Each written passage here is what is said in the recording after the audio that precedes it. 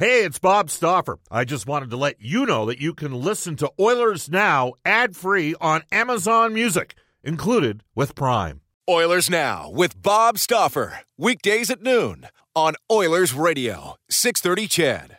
630 CHED and the Edmonton Oilers Hockey Club present the show that is everything Oilers. Oilers Now with Bob Stauffer. Brought to you by Digitex. Service for all brands of print equipment in your office? Yeah, Digitex does that. digitex.ca. On Oilers Radio, 630 CHED. It's 106 in Edmonton, hour number 2 of Oilers Now. Bob Stauffer, Brendan Escott with you. Second hour of Oilers Now is brought to you by our title sponsor, Digitex. Don't spend your valuable time meeting with door-to-door sales reps. Digitex is your all-in-one convenient location at digitex.ca. Hugh Porter and his staff at Digitex, Alberta's #1 owned and operated place to buy office technology and software. You can continue to text us on our Ashley Fine Floors text line at 780-496-0063 and reach us on a River Cree Resort Casino hotline at 780-496-0063. I want to tell you, guests of the show receive gift certificates to Japanese Village Steak and Seafood cooked right at your table. Edmonton South, downtown, Northside, Sherwood Park, and now open in West Edmonton Mall. In mere moments, Brendan Escott's going to grab you a clip from Milan Lucic today, who had some interesting comments pertaining to the Matthew Tkachuk situation. Let me know when you got that queued up and ready to go, okay? We're good right now? Is that the thumbs up, or are you going to go get it? Let's go bombs away. All right, just before we bring in David Staples, this is Milan Lucic today. Yesterday was an off day for the Flames. They skated Is today Wednesday? What day is it? Yeah, it's Wednesday. They skated today, and here's Luch. Personally, I think our focus is a little bit too much on that because you saw, we go into Montreal on Monday night, and all we're talking about is what happened on Saturday, and we don't come out to play, a game on Monday the way we should because we're still talking about Saturday. So, and those 2 points were just as big as the ones that we got on Saturday. So there's almost too much focus on one thing when our focus right now should be on the Maple Leafs and what we got to do to win a hockey game. And to be honest, guys are going to say what they're going to say and do what they're going to do. I know for a fact everyone's got each other's back, in this locker room, and when the time comes, whatever score needs to be settled will be settled. So, but like I said, I think our main focus and energy needs to be on the Maple Leafs and what we need to do to win a hockey game. We've got 2 games left here before the break starts. So, that's the main thing. Talk is just talk. Like I said, whatever score needs to be settled, we can focus on that when we play them next. All right, there you go. That's Milan Lucic of now the Calgary Flames.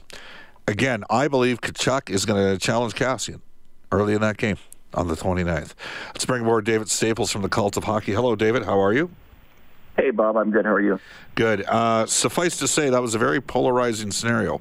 Oilers fans, for the most part, were on one side. Flames fans, for the most part, were on another side. But the majority of the hockey world seemed to be on Zach Kassian's side on that issue, weren't they? Oh, tons of former players, and Kassian himself admitted it. Hey, Bob, I've got a question for you, though.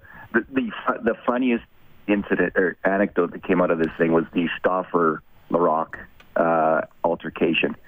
If that had been Zach Kassian who ran you in that hockey game, do you think you would have poked him and challenged him to a fight? Yeah, I probably would have. And the difference is, now here's the thing, and again, I've sort of explained this, and we got George on yesterday, and he was supposed to come on right at 1 o'clock, and we had some communication issues because he was down in California. During George's days as an Oiler, I used to ride him a bit and Robin Brownlee was around covering the team on a day-by-day basis, and Robin was a big supporter of George's, and I used to say, George's the best fighter in the league, not the best enforcer, and George is, why you say that? Like, I'm good at my job, and I'm like, yeah, George, you're pretty good at your job. By the point that I went on the ice with him, that was like 2 years later. I would see George, 3 times a week at the gym at Body Bennett back then. And, he was doing our show every Thursday in the summer. And the on-ice session was non-contact. And he hit me hard in non-contact. And for those of you guys out there that have skated, that are playing with a bunch of guys, and a guy gets railroaded non-contact, it's going to upset you. So I had a momentary lapse of reason that probably occurred as I was flying somewhere between 6 to 8 feet in the air, according to Sean Bell. So, because I tried to jump out of the hit. And, I stuck him. I stuck him, and I just remember, I'm like, let's go. And he goes, I can't fight you. I'm like, let's go. He goes, you get 2 hits. And I'm like, I'm not going to hit you if you're not fighting me back. He goes, I deserve it, what I did to you. And he was so cool about it. Zach, Zach is, the point you're making is Zach is not as scary. He's not scary. As like George is He's funny. Yeah, George is funny, right? So, you know what, David? That's a valid point and a valid question. I also don't think in that situation Zach would have hit me. But George, right? Maybe you know what I'm saying? Like Zach, I can tell you if you're down there on a day-by-day basis, and part of what you do is you're not down there because you're doing the other stuff for the Journal. Yeah. Zach is one of the go-to guys in the Oilers room because he'll tell you the truth. And you can tell if he hasn't liked something that's maybe transpired in the past between a media guy and him. You can pick up on it. Like there's certain guys that he's warmer to. He's really matured as a player and pulled his life together. I never thought he'd be this good. I'll be honest with you. I didn't think he could, if he scores 20, he's on pace for basically a 22-goal, 45-point season with about 100 penalty minutes. That's a $5 million player. There's no way I'd pay him that, but that's what that is today, David. He's one of the best power forwards right now in the NHL. He gives you every single thing that a power forward wants. And, so the reason I asked that is because Kassian he just seems more scary. Even Larocque has that aspect to him. And if Tkachuk's going to fight him, he's got some guts because, but I don't think he has any choice. I think he could hear some embarrassment in Lucic. He wants this away. This is an embarrassing incident for the Calgary Flames and for Tkachuk. I thought I heard it in Tkachuk's answer on Monday when he was kind of equivocating and thinking, well, I think I did the right thing. It sounded like he wasn't so sure anymore. I think he's going to fight Kassian. Code, Bob. Yep. I think he's going to fight Kassian. Yeah. I think he should have got, honestly, I think he should have, for that kind of blindside hit early in the game, I don't understand George Parros to this moment. I don't understand how that wasn't game misconduct for intent to injury. Blindside charging hit to some vulnerable player. How is that not a suspension? So. Absolutely. I don't get it. All right, let's hit on some other things right now. David Staples from the Cult of Hockey. And here we go. We're going to start with the fact Mike Smith. Are you surprised that he's pulled it back together here? Totally surprised. Are you admitting you've been wrong before, David? God, let's not go there. So I was wrong on Mike Smith because at the end of December, Mike Smith. So he was on one of the worst streaks of his career. He had an 11-game episode with an .853 save percentage, and me and many other people were saying, okay, I was hoping they would bring in young Comrie on waivers because I just didn't think Smith could do it. But there were some people, including a hockey writer called Kat Silverman in Arizona, who was saying, Smith will drive you crazy. He's super hot, and then he's super cold. So I heard that, I took that in, I thought, okay, maybe. And now what is he? He's hot again. So I went back, Bob, and I did some research, and it's absolutely true. I looked at the last 4 seasons, including this one, and Smith has been on an absolute roller coaster, up and down, every single season. He's had 8 streaks where he's had a .925 or better save percentage. 8 streaks. As short as 5 games, this most recent one, and as long as 14 games where he's been .925 or better.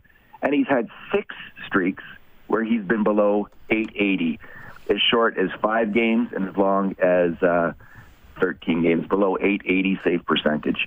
But the worst one was this last one. But this guy, I guess we're just going to this is his game. He's up and down, and I guess Tippett knew that, and he saw maybe he's at the bottom. He's at the bottom of the tracks, and he's going to start heading uphill again, and that's what's happened. Well, there's a saying, goalies are voodoo. And I would assert to you that as goaltenders get worn down a bit, the propensity for this to occur, to have those wide variances, increases. And I look at Carey Price, terrific goaltender. Marc-Andre Fleury right now has a .906 save percentage. If he's at .915, Gerard Gallant's still coaching the Vegas Golden Knights. That is part of the byproduct of all that. So it happens, and a lot of times for me, I think it happens for goaltenders in their 30s more so than in their 20s. Switching focus here from Mike Smith, and you did some good research there, David. I didn't say much about Craig Button's top 50 rankings because Bouchard and Broberg were not in it. I thought there were some inconsistencies with Craig's work last year, how he ranked guys, but he sees all the players. Corey Pronman's got some prospect rankings. I've not seen Corey's rankings yet. Is there a lack of respect for the Oilers prospects, or what sort of sense did you get from Button's and Pronman's prospect rankings?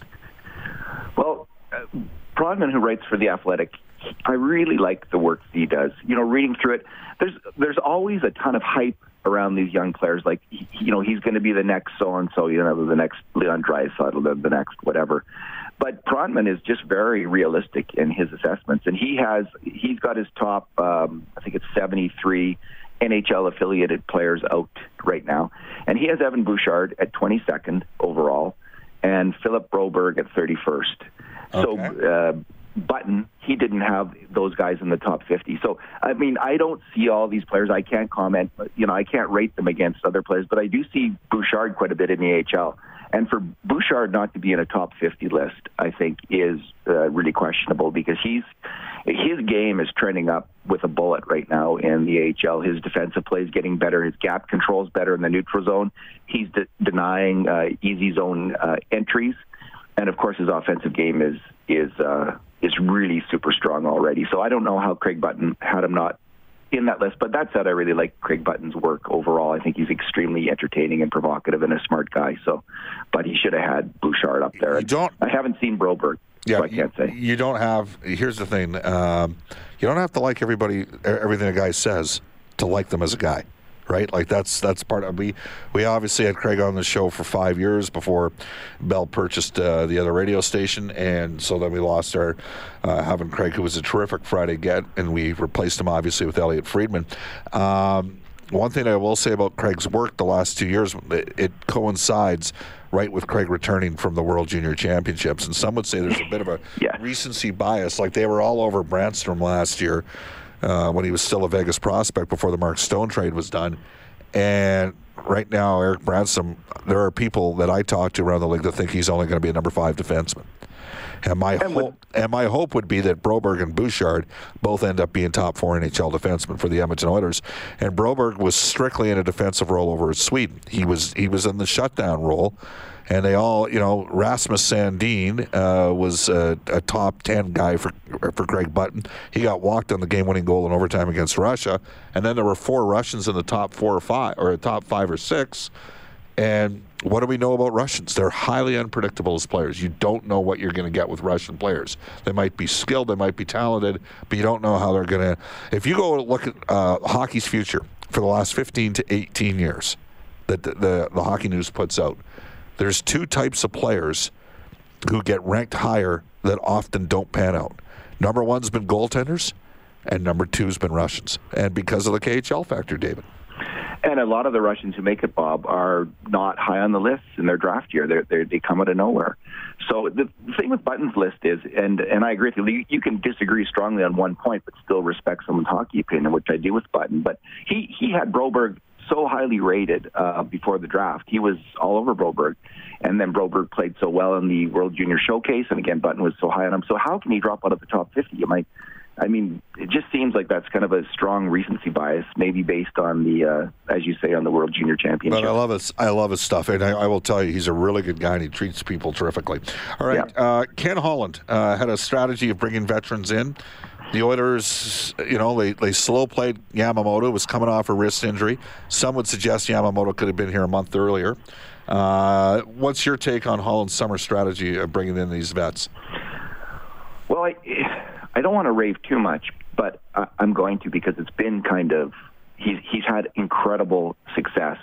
His whole thing was to bring in many veteran players as you can, just stack up on the veterans, and hopefully some of them turn out. And in that way, you can keep Yamamoto and Benson and other players ripening in the minor leagues.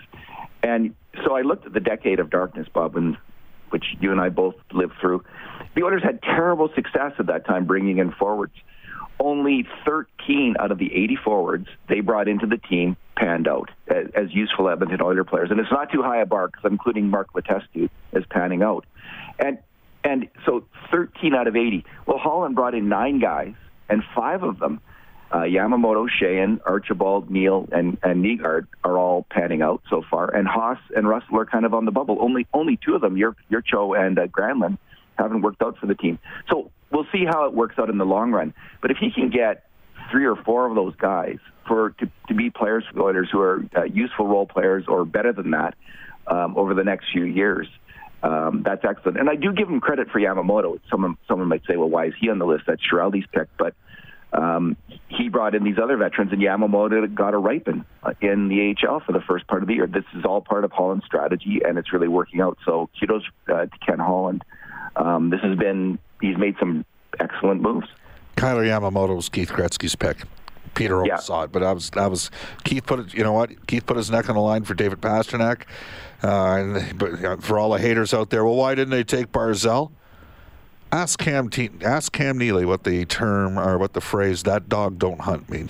And just sometimes some other people join in the fray, and they're above the scouts. They hit on Jake DeBrusk. Obviously, Sinishin and Zdrobel have not panned out in Boston. They had so many other good hits in rounds 3, 4, and 5. It's part of the reason why they've had the depth they've had. All right, David, the $1 million question. Are the Edmonton Oilers for real? Yes, they are for real, Bob. And you must get the sense watching them this year as well. There's just so many kind of gut check games, and their record isn't that different from this time last year. They have they're 25-18 this year, and they were 23. They're 25-23 this year, and they were 23-25. They had 55 points this year, 49 last year. But there's so many games where you just watch them, like the Nashville game, and they just look like a team that's finally figured out how to check and play defensive hockey. And they can, in some big, tough games, they can really tighten up their game and suddenly play this kind of smart, effective, grinding style of hockey. So you do. I'm going to cut you off. I'm going to cut you off here. You do your own scoring chances thing, which not everybody agrees with how you do them. Whatever. Yeah. Are they giving up? Is it roughly the same as last year? Or are they giving up fewer A-grade scoring opportunities and creating more themselves?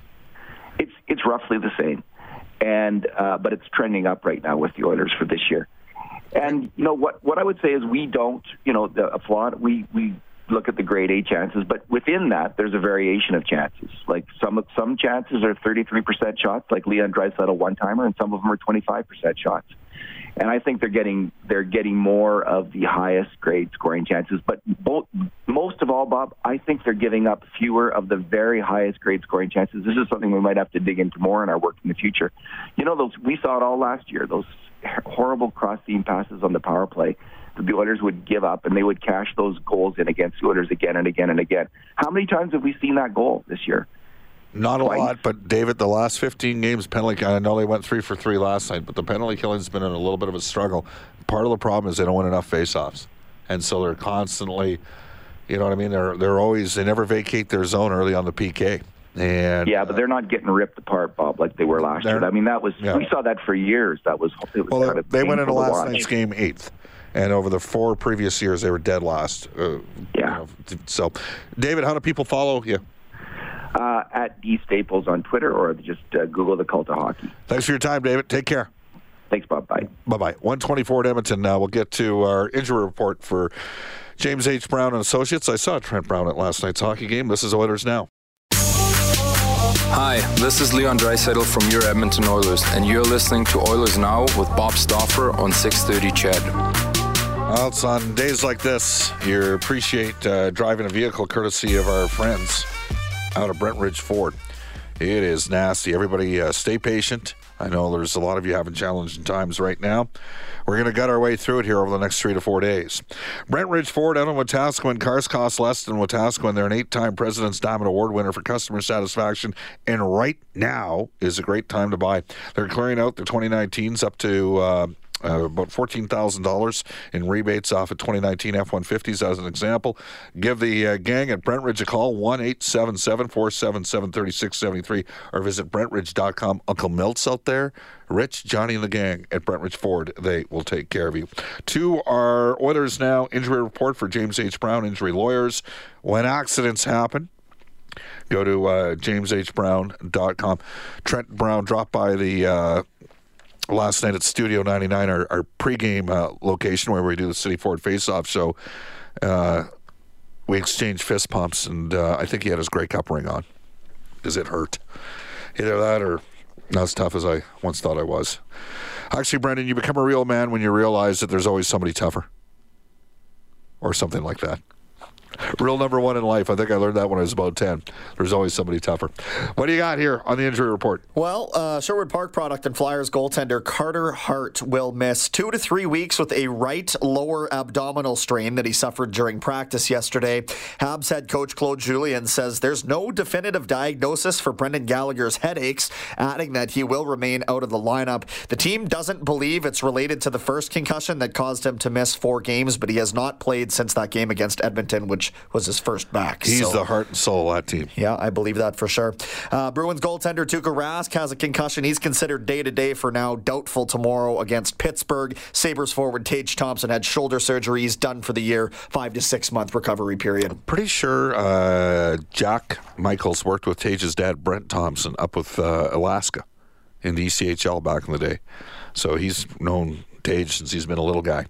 Off to a global news weather traffic update with Eileen Bella. When we come back in Oilers Now, John Shannon, our NHL insider. This is Oilers Now. Oilers Now with Bob Stauffer. Weekdays at noon on Oilers Radio, 630 CHED.